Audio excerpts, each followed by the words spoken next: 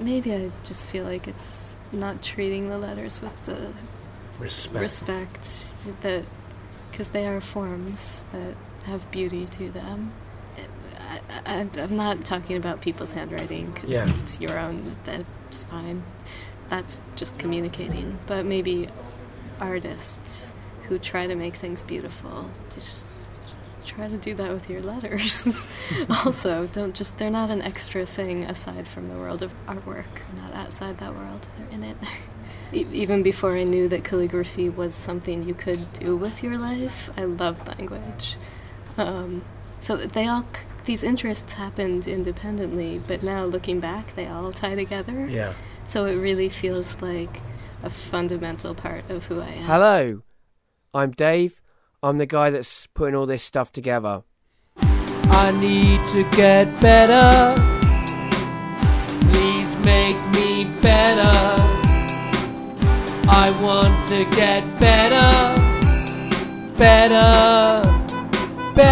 acquainted with you. Today we're getting better acquainted with Becca. Hello, Becca. Hi. And I was just saying to you just before we started, this recording's happening at the end of a 2-month drought or something like this of me doing these conversations. So no doubt I'll be very rusty. So hopefully I won't be too bad at this today. But it's funny. I find that getting better acquainted conversations kind of regularly improves my mental health. Ooh. Weirdly. So it's nice to be back in the saddle, because I find I don't make time to sort of connect with people in the moment in my life unless I do it for a project, unfortunately. Okay. So here I am getting my mental health fix through you. So the first question that I ask people is, how do you know me? Ooh, the short answer is through Liz, through friends. I met you at a Spark London show. That was the first time I met you. Mm-hmm. I moved to London at the end of September, and 2 weeks after I was here, we went to a Spark London in Hackney. That's right. Was that in September, or was that maybe October? October. So that was the second one I did there. Oh. Yeah, no, I remember seeing you there. That was the Hackney nights have been going really well. So I like those. Pleased that you came to one of those, because it's they're really good nights. So you know me through our mutual friend Liz, yes, who is also American, yes, and has also been on Getting Better Acquainted, one of the real early ones and one worth checking out. This is the week that I'm releasing the 100th episode, so I think she's episode 3 or 4 or something like that. So that's early. Yeah. Ooh, that's nice. I've been sort of going back through them and checking them out. Yeah. And so you're from America too. Yes. Did you meet Liz at college or? Mm-hmm. Yes, although we became better friends after we graduated. But we both went to Cornell, and we lived in the same dorm. And Cornell's an Ivy League university. I've discovered that this means something more than I thought once. Yeah. I mean, it's like Oxford or Cambridge, isn't it, I guess so. It's the but term... there's more of them than Oxford and Cambridge. There's 7-ish. And they're not... there are other colleges in the U.S. that are good, too, that aren't in the Ivy League.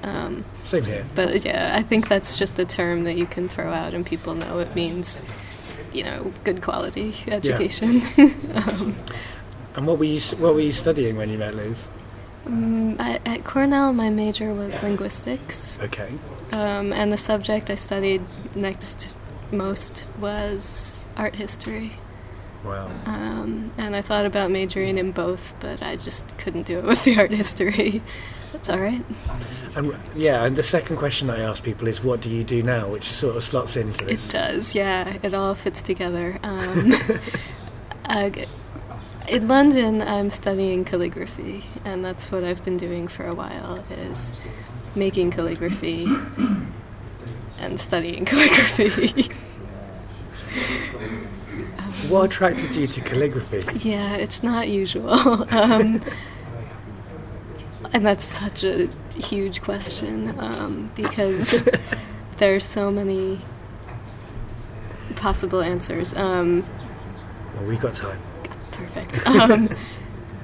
I mean, one answer is that I took my first course in calligraphy right after I graduated, and it was in 2005, and I really liked it, and just kept taking more courses constantly in like the 8 years since then. That's really simple, and there's much more to it, because before that I was studying language and art. I honestly don't remember a time when I wasn't interested in letters, handwriting, and language. And that sounds sort of like a cliche to me that, you know, I've always wanted to do this, but I really honestly cannot remember a time when I did not love writing. So calligraphy kind of combines these two different strands of your interests, of words and art. Absolutely. Language is a huge... Even before I knew that calligraphy was something you could do with your life, I loved language.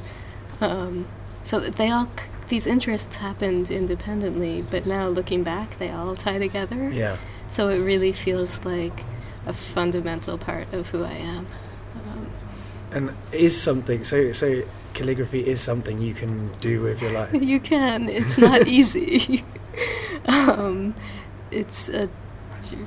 still figuring it out, actually, because there's no one pathway to take, but I've had plenty of mentors and teachers, and they have a career and they make a living doing calligraphy, so... Cool. Well, that's excellent. The more interesting jobs out there, the better, in my opinion. What is calligraphy for people who don't know? It is handwriting. People always translate the word wrong. They say it means beautiful writing. I think it actually means beautiful line, the graph part, line and Kali, beautiful. Okay. So there are historical scripts in manuscripts in museums. Those scripts you can study and learn now. So is it like Middle Ages kind of monks writing medieval, the Bible and stuff like that? Book of Hours, or some the Book of Kells, right. Or other Gospels, things like that. So plenty of things in museums to look at in the medieval galleries. And so you can learn those formal scripts, but you can also be more contemporary and more free. And calligraphy is a broad term. So it could be gestural writing nowadays. It doesn't just mean very formal, neat, regular handwriting. Right. And you could use a brush, you could use a pen, plenty of different kinds of pens. It's also an Eastern tradition as well as a Western tradition. Absolutely. I've never done any Chinese lettering or Japanese. I've studied two things besides English writing or the Latin alphabet. I did Hebrew calligraphy and Arabic calligraphy. Okay. Those are two very interesting kind of cultures to look at in terms of how they write. I mean... Yeah, the Arabic one is so rich with calligraphy. From what I know is a lot of artwork uses lettering and calligraphy. Maybe there's some reason they don't use visual art, actual representational art, and substituting letters can be a way to have artwork without a picture, an image in it. I don't know a ton about it. Yeah, sure. Like, is calligraphy is specifically just writing? Is that right, or is there a blurred? I can see that it's sort of tough. Yeah, I think it has to have letters and language and communication as part of it. Otherwise, maybe it's still visual art, but drawing, painting. Yeah, like a logo or something wouldn't quite cut it. I'm not totally convinced, though, because there are some pieces that, like I said, gestural, maybe have sort of lines that aren't letters, and maybe that still is calligraphy. I'm not sure how to label these things, but I don't know if the label is the most important part, because there's also a huge debate in calligraphy about whether it's a fine art or more of a craft. Okay. A lot of calligraphers would like it to be considered a fine art and feel that it's not, and are upset. And I find it difficult to think about that because I think of course it's a fine art. Well, I guess it's because it's you as a calligrapher. I guess you're representing somebody else's words, but you're interpreting them. So that's like a service, I guess, in a weird way. I mean, I don't like that kind of way of framing these things. But I guess, like, when people think about fine art, it's something that comes completely from the artist rather than it be. But then that's so blurred in history. I mean, I'm sure you'll be able to think of examples, but I can think of like Michelangelo painting the Sistine Chapel or whatever. Yeah. That's craft. That's a job he was given to do. Commissions and portraits and calligraphers also could make up their own words and write them. Exactly. Or not even do words, but do an alphabet. It doesn't have to be have meaning as well. Aside from just letters, always have some meaning. But. Yeah, that's right. Yeah, I mean it's an interesting thing. I'm very interested in words and graphics combined. In that I'm quite a comic book fan. Yeah. And so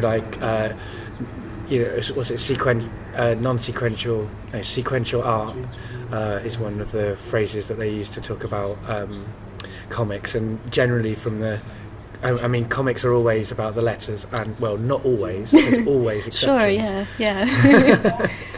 But there's so much about the lettering and the art kind of combined together that I guess it's a kind of a similar art form. It is, but the art's in the actual words themselves rather than in a combination with pictures. The difference is that it's how you're writing the letters, maybe. In the comic book, it's not the shape of the letters that is the important part, it's the information that's being conveyed by them. Sure, although there's a lot of there's a lot of the meaning and information in a comic book that comes through how the lettering is, so characters might have different typesets to represent the way they speak, so that's totally related. Yeah, I love that so much. Yeah, well, I do too, and actually I like that in writing. I've always been interested in people who use fonts and stuff as a kind of way of communicating story. Like I'm a big fan of like Irvine Welsh, who sort of has writes in Scottish like the Scottish language, like it's phonetically written, or probably not phonetic, it's not the right word, but I think it is. There's a book that he wrote called Malibu Stalk Nightmares, which is about like a coma, person who's going into a coma, and the words go up the page and down the page as he's going in and out of these different levels of the coma. So, that's great. Yeah, it is a great book. I recommend it. but yeah, I mean, what? So. Like, what kind of calligraphy do you do? What's your thing? Let's see. I started just learning the basics, which I'm glad I did. The traditional formal scripts, like italic, Carolingian, the French manuscript style, copperplate, which is the more script style that you'll see on wedding invitations. Yeah, that's right. Uncial,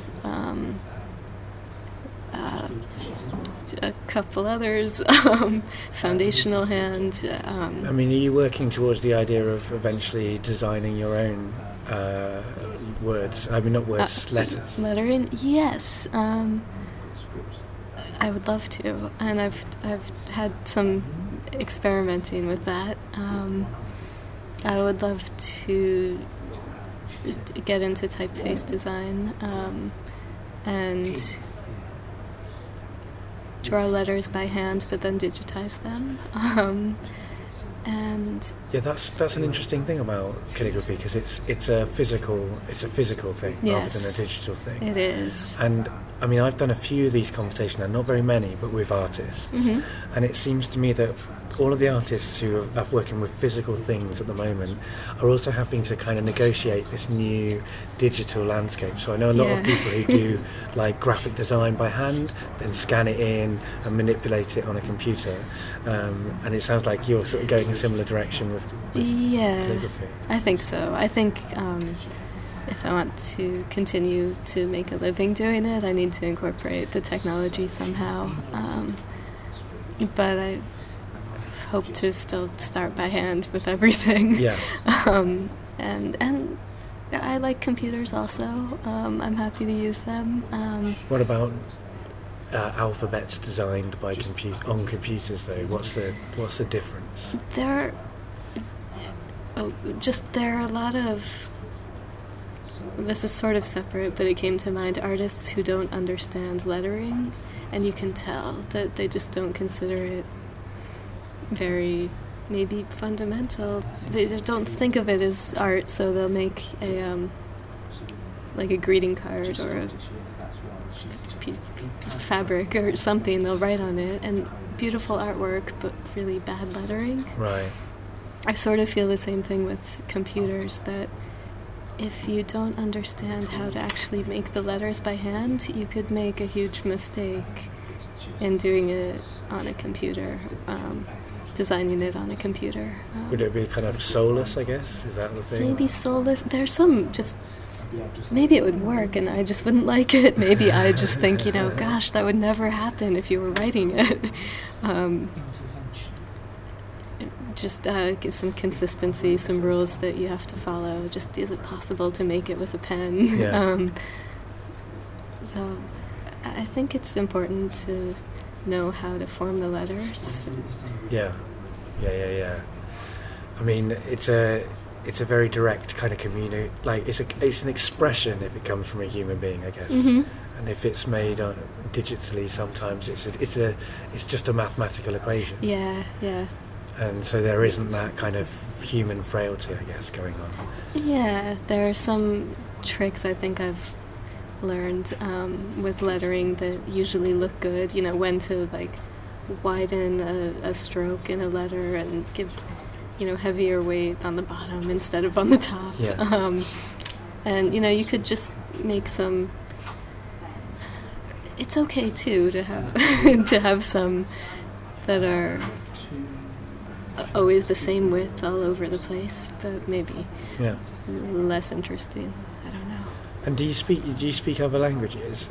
A little bit. It's for the linguistics major, we had to have proficiency in 2 languages besides English, and one had to be non-European, and so I have French and Hebrew. Okay. Are you Jewish? Is that right? Or? Yeah, I am. It's sometimes I hesitate because one of my parents is and one isn't. Okay. So, if you're just talking has to be genetics, your mum, doesn't it, to be technically Jewish? It isn't for me, but right. My sister and I were converted when we were kids. Okay. So we are legal. We are official. And did you write Hebrew when you were a child then? I have, yeah, because we went to Hebrew school and were taught that a few different years in school, so I always loved that alphabet. So is there a difference in the way that you relate to the Latin alphabet and the Hebrew alphabet and then the Arabic one that you don't speak but you have drawn? Wow. I think it's easier to write Hebrew knowing how to speak it, definitely. Yeah. I think that if I were trying to learn Hebrew calligraphy without the language, I would want to actually learn the alphabet and learn which letters make which sounds instead of just treating them as symbols that I don't understand. So I definitely would want to do that. And I definitely find Hebrew easier to write than Arabic, but I think part of that is knowing the language, part of that is just, I think it's easier. Arabic's really hard. And I actually, the Arabic calligraphy course I took was 5 days, and I hardly got any experience in 5 days because it will take so much time to actually learn Arabic calligraphy. Yeah. I realized I would need to spend years. Yeah. I kind of can't focus that much time. I think it would have to be a focus. If you'd have like grown up with the language, Yeah. then you would have had more access to the kind of way of constructing it. Yes, I'd maybe. know which shapes maybe go where, because the letters change based on where they are in Yeah. the word, which Hebrew does also, but only a few times. Yeah. Less. So, yeah, I can always copy something and not know what it means. But I'd rather know what it means. Yeah. And that's what I would be doing with Arabic. So, but Do you think it's important to know what it means then? maybe. I think so. I know I would still have confidence copying something just by the shape. Yeah. And I know 'Cause you're calligraphers do skilled, yeah, that, and they do a good job, but it helps to know what you're actually writing. Yeah. And you can make tiny little subtle changes and know that you're not changing the letter to something else. Just some things are allowed and some aren't. Yeah, sure. So, Well, I mean, that's definitely the case with sort of like Chinese or Japanese. exactly. Like there are, really, because I don't speak any languages apart from English. I'm rubbish at everything, but I did study Japanese for a little while at school, so I did learn how to the alphabet and how to write a little bit of that stuff. I've forgotten all of it now, if I even knew it ever. Yeah. But I do remember that it's easy to brushstrokes can change the meaning of what you're saying very, very profoundly. Which I guess is the case with Latin. Yeah. You don't think of it, but a lot of the letters are very the similar. I and the J. Exactly. In fact, as someone who often does my B's and D's and P's and stuff the wrong way around, that can totally mess up your sentence. And there's that, and also some things in every letter that you can, flourishes you can add, but only to kind of some places. Yeah. Other things would just look weird and just wouldn't work. Or your O could become a Q or something like that. Yeah, really easily. So do you have really beautiful writing, like handwriting? I absolutely do. Well, I wish I had that.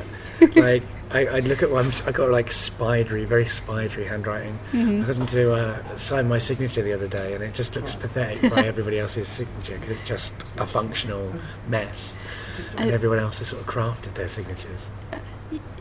I've definitely practiced my handwriting just for fun, just because I love it, and sometimes I'm just dying to have a pen in my hand and to write. So I think that's maybe one reason I got into calligraphy in the first place, was loving handwriting. Yeah. And I should say, we were in the Royal Festival Hall. We came up in the singing lift, which I was glad it was actually singing. Yeah. But to explain any background sound or different language going on around us at the same time as our language is going on, which is kind of appropriate for the conversation. But there'll be someone who complains. So you okay, I'll go into this bit. I got a few notes of things I want to talk to you about. Of course. So one of them that I was thinking of, so basically, like, I don't do much research for this show. Sometimes when I really don't know a person, I Google them, but I know you enough to ask your friends. So I asked Liz some what would you talk to Becca about? And one of the things she said that you have been thinking about a lot recently is the idea of kind of being an artist and how that relates to the idea of personality, like the personality of an artist. What do you feel comfortable talking about that? Sure. I don't know how interesting that would be. Okay, well, I can work that out in the edit. Yeah. But if you don't want to talk about it, don't talk about it. Liz thought that we would both have lots to say about this issue, so it may be that you're speaking to someone who may have similar thoughts. I don't know. Okay, yeah, there's a specific calligrapher I was talking to Liz about, which I think prompted this. Yeah. Who does really beautiful work, but is not a nice man. Yes. He's not alive anymore, but he was not a nice man at all. And I was telling her I wasn't sure what to do about that, because I wasn't sure if I could fully appreciate and love the artwork. Now you know. Knowing that he was an abusive person. But if you hadn't known that, then I think I would just be worshipful. Yeah. Well, I think that's the case with so many artists. I mean, like, I always think of, like, Roman Polanski, like, odious what he's done, but he's allegedly, I don't know if we can get sued for just saying he's odious. Yes. But some of his work is very excellent. And there's always been this thing of, like, artists are often very horrible people. Yeah. Yeah, it's... I think the conclusion I came to, not sure if I'll stick with it, is that I can't fully love the art. I can look at it and appreciate specific things about the structure, but going beyond that, there's emotion, and just to fully love it, I don't think I can. No, well, I think once you know, it's an interesting thing. Like, one of the ideas I'm quite interested in as a person who creates stuff is the death of the author. It's kind of a postmodern theory discussed by Foucault and Barthes in different essays, but they basically came to the same conclusion, which is that, you know, the author is just part of the artwork. So the piece of art is just a tissue of quotations, because nothing's new. This is one of the postmodern theories that I kind of do agree with reservations. The author only functions as just an additional piece of information for you when you're responding to it. Okay. So I guess the more you know about the author, the more that changes how you interpret the art. Yes. And so that whilst the author may be immaterial to the way that the art is experienced, like if you didn't have that author's name on it, it would still be a piece of art. Yeah. And you the audience, in your interpretation, are creating the art. That's what this theory is really about. That we, the audience, create the art rather than the person who made it, and we create it through our own experiences and through our own lives and how we interpret it. And that makes a lot of sense also when you're doing art with language. Some art that I love is the conceptual art that is basically just language, and the art is not what you're looking at, like the formal letters, it's what they say, and I think it's called conceptual because the concept that you get while reading it, that is the artwork, and so it's in your head. And that's why I really like it, because it's a little different. The idea just that art can be in your head and not on the wall. Yeah. It's so interesting. No, I think that's a very interesting take on things. I mean, that's the thing. One of the things I like about art is that all of these ideas, they're all right and they're all wrong. You know, it's just fun to think about them. Yeah, it is. But I mean, I guess in terms of like that, I always find that the kind of death of the author theory quite liberating, because it kind of means everybody's creating art, kind of in the way that we experience. But a lot of, well, particularly authors don't like it. Especially when you say the death of the author, they think that you're saying they're irrelevant, which they are. But they they're made not. it. Yeah, exactly. But they're not, and they're part of it, and also they put themselves into it. So the tissue of quotations, if you like, if to use that phrase that is used by those writers, it's still them, isn't it? I mean, it's, you know, like I put a lot of myself, I'm increasingly more and more autobiographical in what I do. Hey, I'm recording a conversation right now, and people can interpret that through their own lenses, and that my life experience becomes public property, if you like, that I have no control over the meaning that it creates, because, you know, you can try and organise that meaning when you're making the thing, but you just can't control how people respond to it. You can't. But I think that's exciting. I really like that too. Like, as an author, I want to be irrelevant in a way, because I want to see how other people interpret. Yeah, so you're embracing that, you know, giving them the opportunity to create their own art. So, but at the same time, before they see it, I want to make it as good as possible. Yeah. Which is a mistake sometimes. I've known some artists who are like, no one can judge anything, so I won't be critical of my own work. I'm just going to pass it, like, whatever happens organically from me, just I give to people. I don't do that. I'm not interested in that. Yeah. That's right. So I wrote down artist versus personality. So I had no idea what I really meant by that. So I was glad that you filled me in. I know what that is. I might have asked a more specific question if I'd have known what I was actually asking. But no, that's interesting. I mean, do you think that it's the responsibility? I guess it's the responsibility of every person to try and be a good person. Yeah. But of course. I mean, I guess it's a funny thing, if you came across that person's work, mm-hmm. you wouldn't necessarily know it was theirs.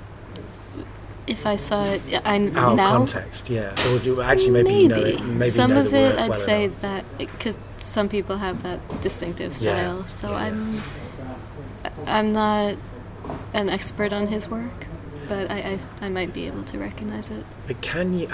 I think I would actually. Can you take from that as an influence to make your work better, even though you don't like him? And I could, because it is to him who's not alive.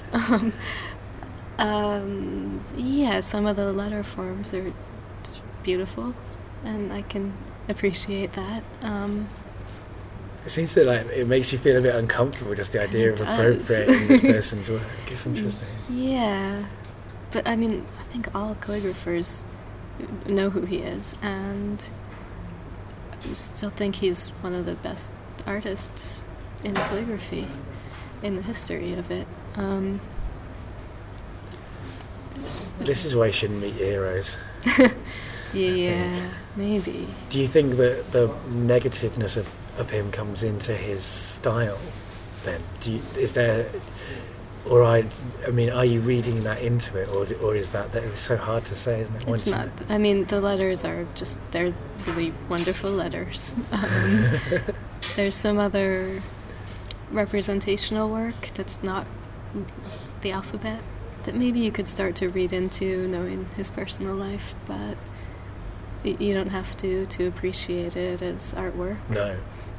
So I think maybe it confuses some people to say, now that I know this, should I be reading into this and looking at it in a different perspective? Just maybe there's levels you can analyze it on, and one is just strictly formal. Yeah.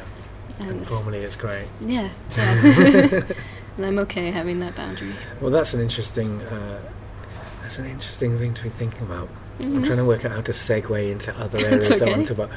But sometimes you can't really segue at all, so you just have to say, so you're from Jersey? I am. I was born and grew up in New Jersey. What's that like? Interesting. My it's town kind was of out interesting. in New York, isn't it? Is that right? Yeah. Over here I often just say I'm from New York because I don't trust that people have heard of New Jersey. It's about. I listen to a lot of American podcasts. So Good. I'm slightly clued up, but anyway, for this. Yeah, but it's a suburb of New York City, about 45 minutes to an hour south. I grew up 2 miles from the ocean. Wow. So I would walk there a lot, and I love the ocean. And you could go there and look across to New York City and to Brooklyn, and it was really close if you could build a bridge directly over the water. But when you drive, it takes longer because you have to go around. So we were really close to the city. Beautiful, not the best place to grow up. A complicated place for me. But I like going back to visit now a lot. Why was it complicated? Our town in New Jersey was very small. So my high school had 120 people per class in 4 years, so 480 maybe total, which is small. Not at all diverse, very economically well off, conservative, kind of a lot of things that my family is not. Right. So we didn't completely fit into the community. Also, both my parents went to Cornell. They were graduate students and had PhDs, and my dad was a professor. And they had lived in Ithaca, which was focused on what you knew and how interesting you were. Like, your social life was based on what you knew. It's basically, if you go to Cornell, that's the place that you often live, isn't it? Like Liz lived in Ithaca. Yeah, that's the town right there. I like it because it's like, I'm really into Greek myths. So yes, it's a wonderful place. And not at all focused on the material. It's full of hippies and vegetarians, and what you look like and what you own doesn't matter there. But New Jersey is very different.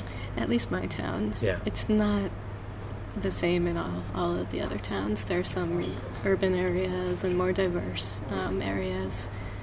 But mine, then the focus stops being on who you are and how smart you are and how interesting you are, to just the material possessions, how big your car is, and how big your house is, and what gym you go to, and and that's. It doesn't sound like my kind of place either, to be honest. It's really beautiful. It's a safe place, good schools, but the culture. It's a bit like it sounds. It's not like a gated community. Or something like that. It's not. No. It sort of has that feeling, though. Right. Okay. So, nice. Yeah, it's. There are a lot of houses that are set back from the road, and you can't see them, and they have big security gates in front of the huge mansions. Yeah. A lot of those, because we're also. It's a gorgeous place. It's the ocean is on the east, and then there's a peninsula that my town is actually on, with another river to the north and a river to the south. Oh, wow. So, like, 3 sides are water. Lots of water, moving water as well. Yes, yeah. And so a lot of these houses are on the water and, set back. So you can't see the water because people own it. But you can walk across the bridges. So that's a nice, that's kind of a very symbolic description. Yeah. I mean, so you come from New Jersey. Yeah. You went to Cornell, which isn't too far away. No, it's northeast. It's 5-hour drive. And now you're in the UK. Yeah. Which is well far away from yes, there. It is. I mean, is this your first time, like, living properly away from home, or is this certainly very far away from a long amount of time? I lived for a month in Italy. That's right. Yeah.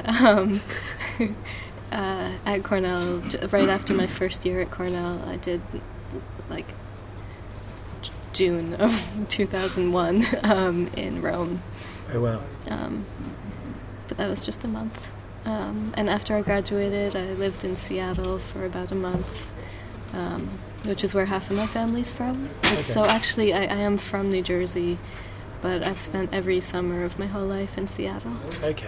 My father grew up there, and my sister lives there, and cousins and grandparents. And that's a city where people get sleepless. Sleepless, yes.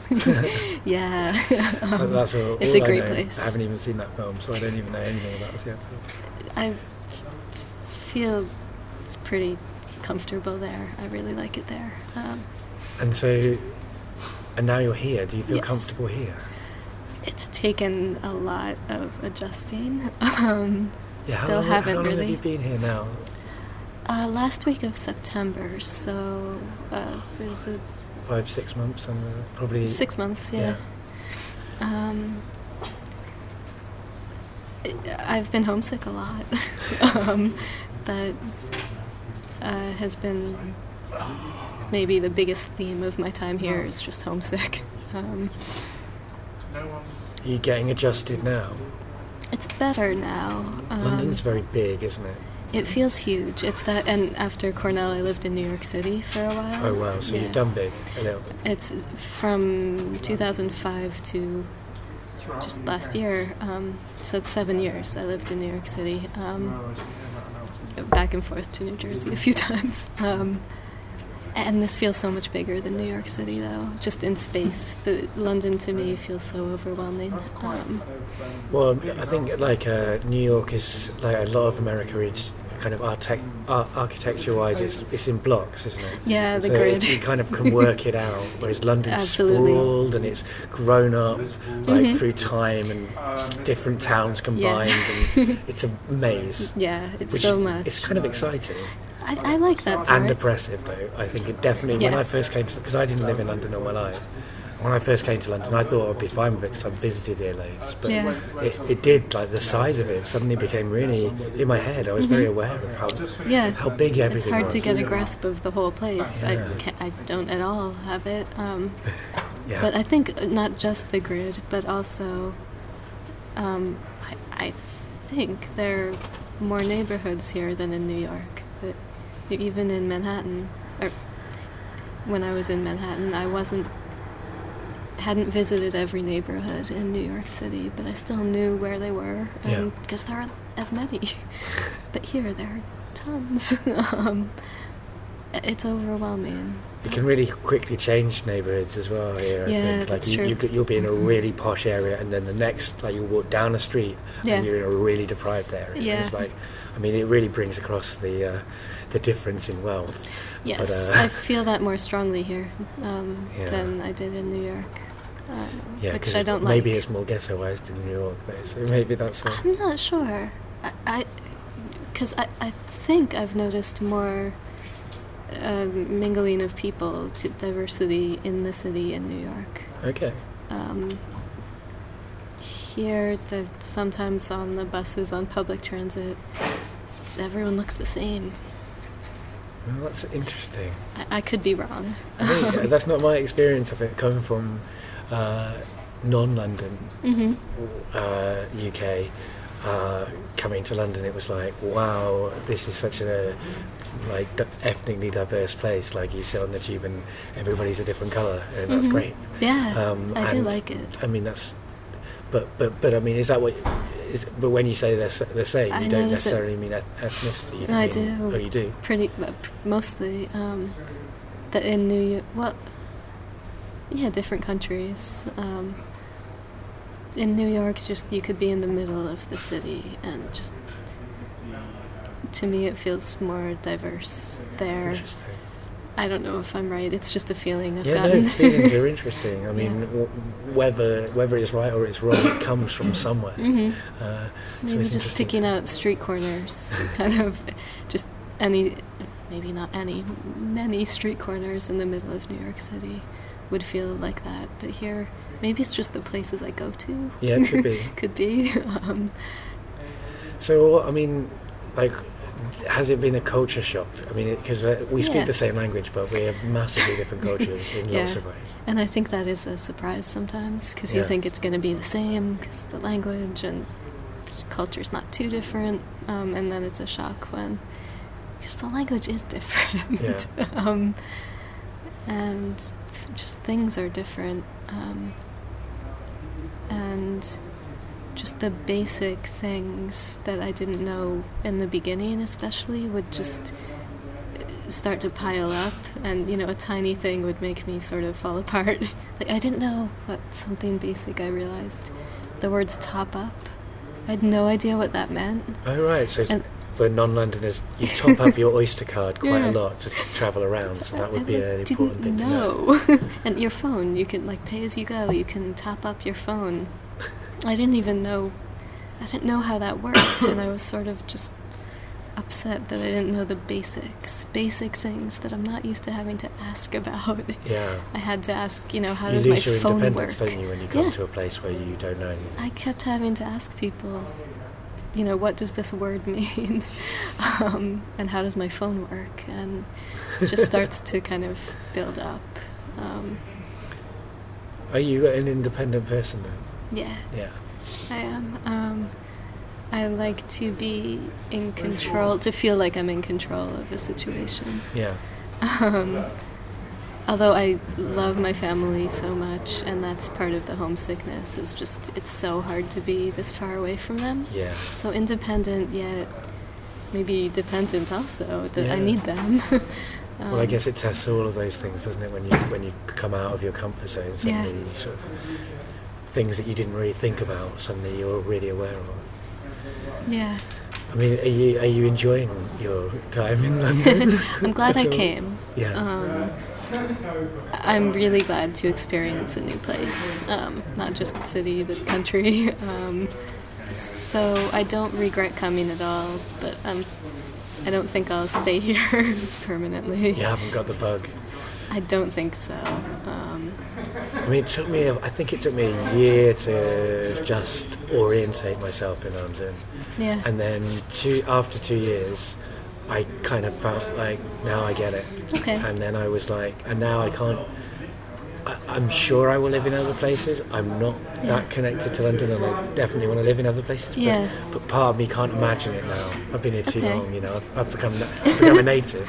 That reminds me of how I treat New York. That when I first moved there, I kind of didn't want to. Like, I got a job there, but before that job offer, I'd been thinking I'd move to Seattle, which I feel maybe more connected to, but then more time in New York, and then I thought I have to leave, but then I went back, and now I really find it hard to imagine living somewhere else. So do you want to go back to New York when you leave here? Right now, that's my plan. I think it's hard to know for sure where I'll end up, because something like a job or family, these could pull me to another place. Sure, a relationship. Yeah, absolutely, yeah. And who knows why you'll move. Yeah, the future's a hard thing to answer questions about. Yeah, and if I were picking just me right now based on kind of only what I know now, I'd say it has to be New York or Seattle because of my family, because that's the important thing to me, and my artwork. But that's really great in New York. Anywhere, can't you? I can, it's easier in New York where the community is thriving, and Seattle's is not as So is big. there a calligraphy scene then? Oh, yeah. Oh, wow. Yeah. That's cool. Not just calligraphy, but lettering also. So does it mix with the graffiti sort of scenes? Some of it, yeah. I mean, I'd say that there's probably, in London, you could probably find a graffiti scene. Mm-hmm. I don't know where to find it. If you go to Bristol, there's graffiti everywhere. Okay. Bristol's a brilliant place for graffiti. Cool. But it's interesting to me, the idea of a calligraphy scene. Yeah. It's kind of interesting. The community is small. Just the community of anywhere. Yeah. They're celebrities that the rest of the world doesn't know, but everybody knows if you do calligraphy, you know these names. And I was a part of it in New York. I guess I still am. You're not forgotten. You're just gone. But there are societies. That's basically, I think, how it's taught now. Aside from a few exceptions, like where I'm studying in London, there aren't schools that teach it. It's taught by independent societies. Right. That each city kind of has one. New York's is big, and I was on the board of directors and knew people and took workshops and just conferences. Why did you come to do calligraphy here then? Is it a really good course or something? Yeah, I wanted full-time.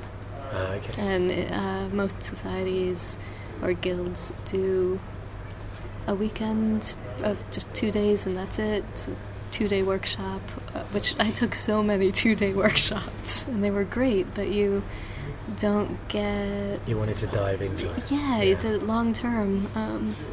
Even then doing a project that takes a long time, I can do that here with teachers giving me feedback and advice for, over 10 weeks. Yeah. So I wanted to do it full time. There are only 2 places I know of right now in the whole world There are probably more, but I only know of 2 where you can study full-time calligraphy. And London's one of them. London right now is one of them. Wow. Well, that's an interesting thing to bring you to this very... I think it's a vibrant and interesting city, but it's a complicated one. Yes. I really think so. It is. So wow, we've done well because we've covered nearly all of the things on my list. But the last thing on my list is not something that I imagined I would be talking. Well, it's not something I generally imagine I'll talk to anyone about, but particularly not to you, knowing that you were a kind of artist type person. You're a big fan of Real Madrid football or soccer, you might call it, team. Is this right? Yes, I am. I say football, except sometimes I'll say soccer because I don't want people to think I mean American football, which I'm not a huge fan of. I like sports in general, though. Okay. Surprising? It's not surprising. It's for me. It's a complicated. I can't quite understand sports. No one ever wants to explain it to me. So I can do it. Yeah, because I have thought about it and had to explain it to people because I really love it and want to share that. Yeah, sure. So another one of my favorite things that I'm surprised is not on there. Is rock music and rock concerts. Okay. Love those. So I'm a fan of rock music. Perfect. And I think those are the 3 things besides family that I'd say I love the most, that define me the most, are calligraphy, rock music, concerts, and... What kind of rock music? I have a favorite band. Anyone who knows me knows this fact about me, so they know what's coming, is Pearl Jam. Pearl Jam, okay. Yes, in the fan club and Fanatic. Okay. And love them a lot. And I've seen some them, of their work. I've seen them live 10 times. Cool. And it's wonderful. When did you get into Pearl Jam? In high school. I was like 14-ish. Okay, 15. Yeah, that makes sense. Well, you're about my age, aren't you? Yeah. It was the mid-90s. Yeah. I heard one of their albums, and it was the greatest thing I'd heard ever.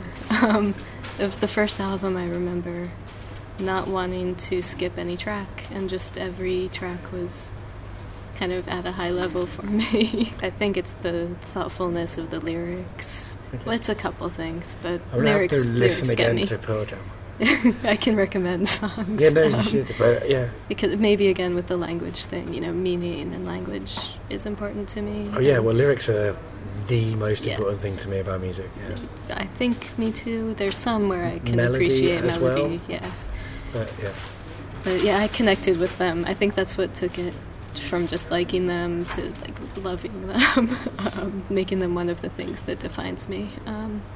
But the reason I love the concerts so much is all of these people in one place, focused on the music. Everybody in the audience is there for the band. And it's a collective kind of experience. You're doing it together, and especially at the concerts I've been to, there are sort of some moves that are choreographed that in some songs fans always, raise their hands in the air at the same time, or like fist pumping to a beat in a song. Which is what happens at a football stadium, I guess. Everybody have shared kind of routines and chants. Yeah, mm-hmm. I've been to a couple of Real Madrid matches when they come to America in their preseason, and again, I'm part of a fan club for that too. So it's these things that I love. It's not just passively. Did you play football?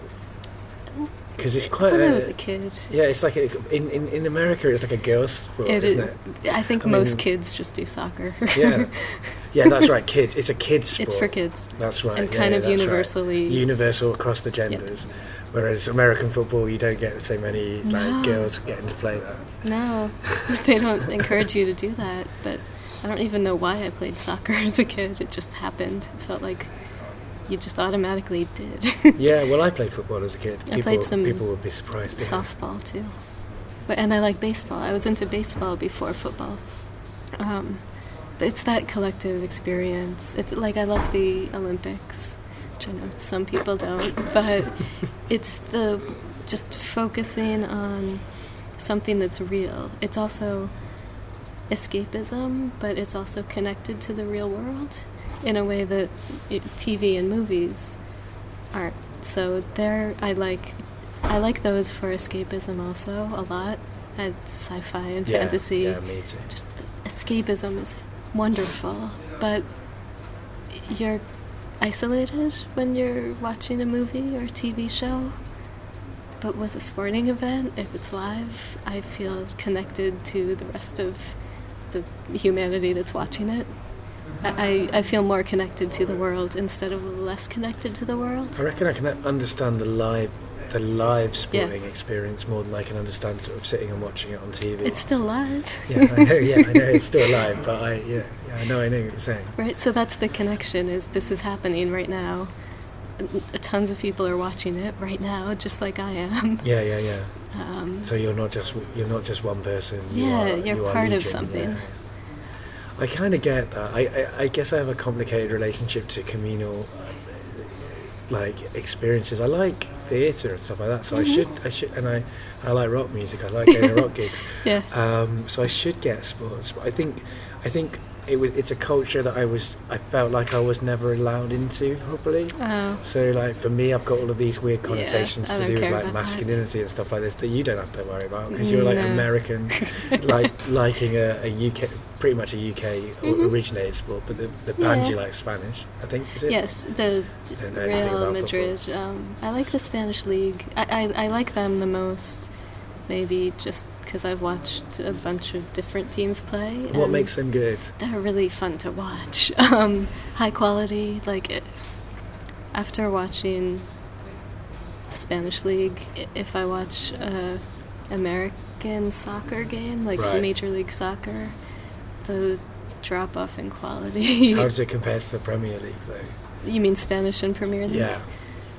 They're both high quality. I enjoy the Spanish one more. Why? What's the thing? Why? I'm struggling to find a reason. Maybe again, it's just a feeling. Yeah. I find it exciting and kind of stylish. It might be less physical in Spain. Less physical? Fewer fouls, fewer people running into other people. Okay. Fewer people falling down. Yeah, there's a lot of fouls going in the Premier League. I think it's less rough in Spain. Maybe, and this is sort of maybe, I'm not sure, but maybe more fluid.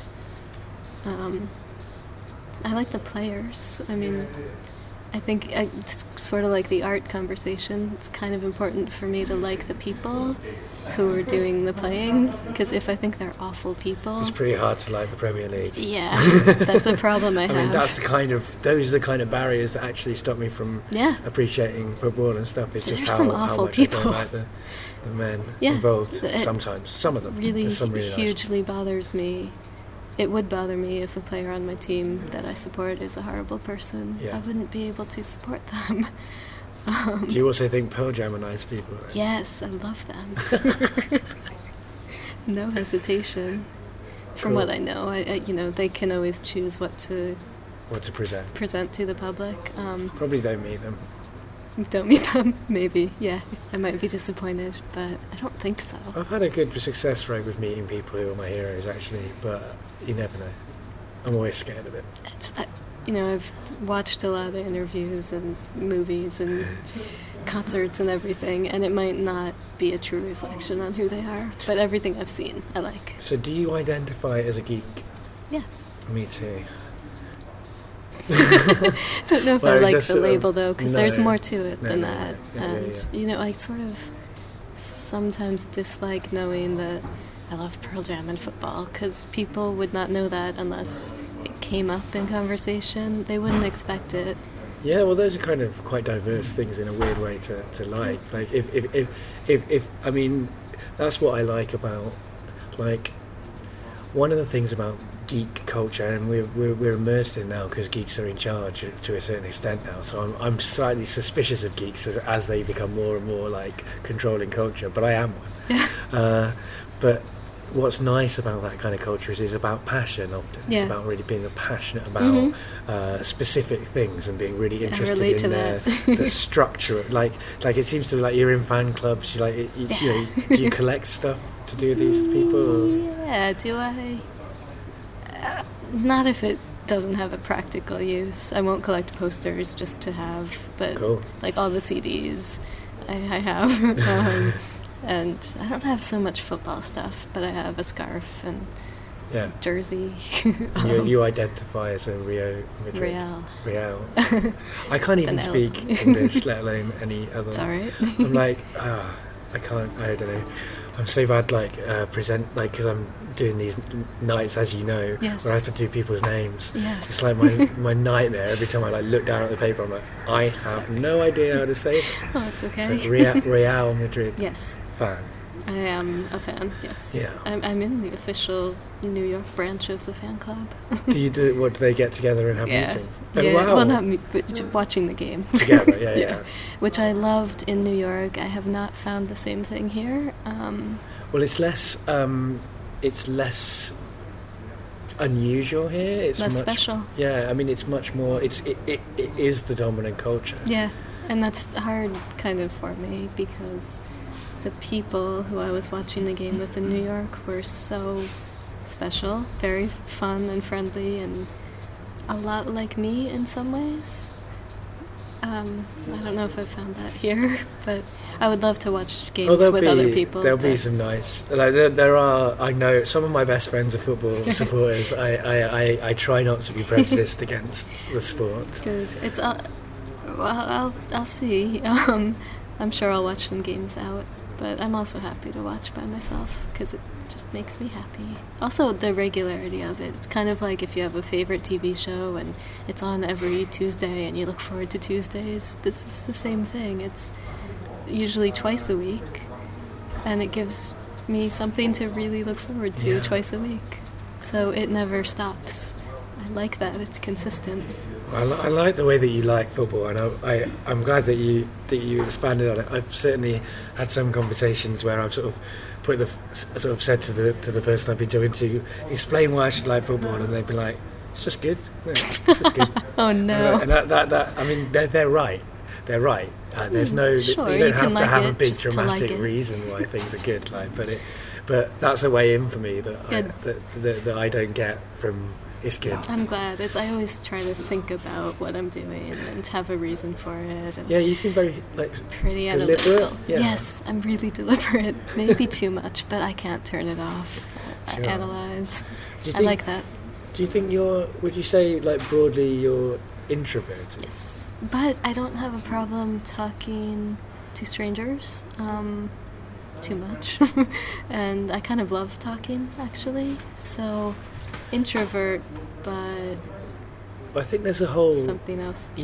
There's a whole thing. I haven't read it yet. There's a book called Quiet. I can't remember the author, but Jen, who you know, my girlfriend, she read it. It's about introvert. It's about the power of introversion. Well, it's basically making the argument that the school system and I mean I'm saying all this to have not read the book. That's all right. But I've seen the TED talk, but.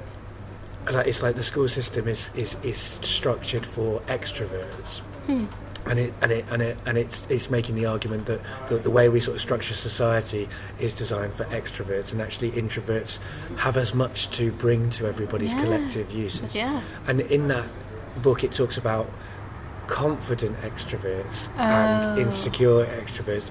And confident introverts and insecure introverts, and you seem like a confident introvert, whereas I am probably an insecure extrovert. I don't know. Sometimes I feel like I'm an introvert, but nobody will believe me. So there's no point in trying to argue. Okay, that sounds accurate for me.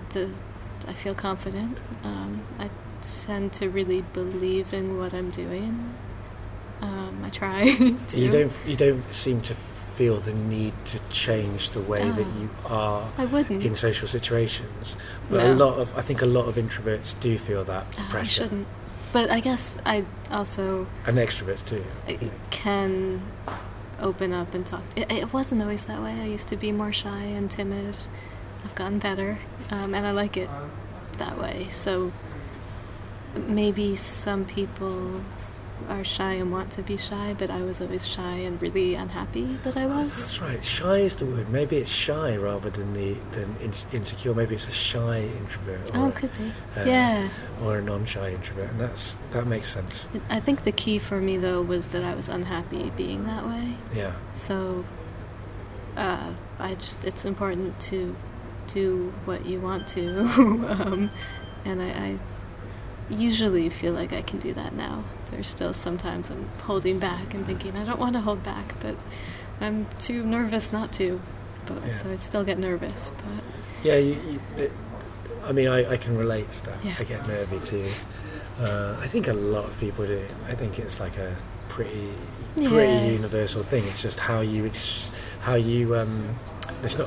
not completely universal, but it's how you express those nerves that is the decider. So some people, they may feel nervous, but they don't express it. Yeah.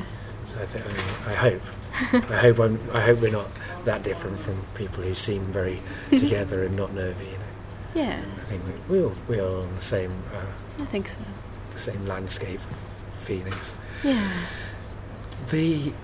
It has been a pleasure getting better acquainted with you, Becca. And the last question I ask people is, do you have anything to plug? Which is a weird one. And I've started sort of saying as well that a lot of people interpret that very literally, and other people interpret that as a sort of, do you have something to say to the world or whatever? So, okay. Either option is fine, and some people don't say anything, so it's really fine. Yeah, I don't have much. I kind of feel like I'm doing everything because I want to, not because I care about other people seeing it. I don't know. Pay more attention to lettering though, because it's really crucial, and people don't think it is. What's crucial about it? Communication. So if you get the lettering wrong, then you get the communication wrong. Maybe I just feel like it's not treating the letters with the respect that, because they are forms that have beauty to them. I'm not talking about people's handwriting, because it's your own. That's fine. That's just communicating. But maybe artists who try to make things beautiful, just try to do that with your letters. Also, they're not an extra thing aside from the world of artwork. They're not outside that world, they're in it.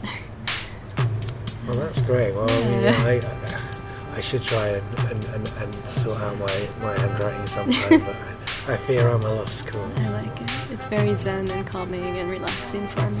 So maybe it can be that for other people too. Just writing very slowly. It's interesting the process of writing slowly. I've never really, for me, writing is just getting the idea down as quickly as possible. Yeah. So but then I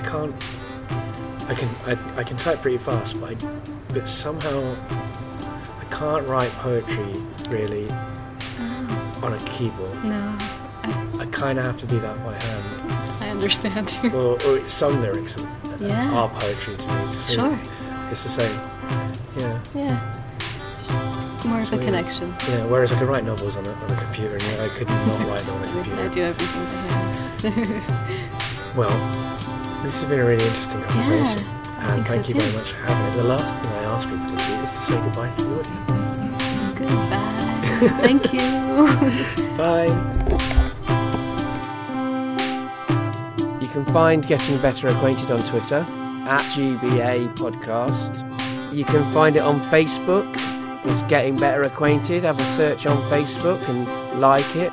Or you can find it on the website www.gettingbetteracquainted.co.uk. You can also subscribe by searching on iTunes and subscribing to us that way. And on the Stitcher Smart Radio app, you can download for your smartphone from Stitcher.com or through the App Store.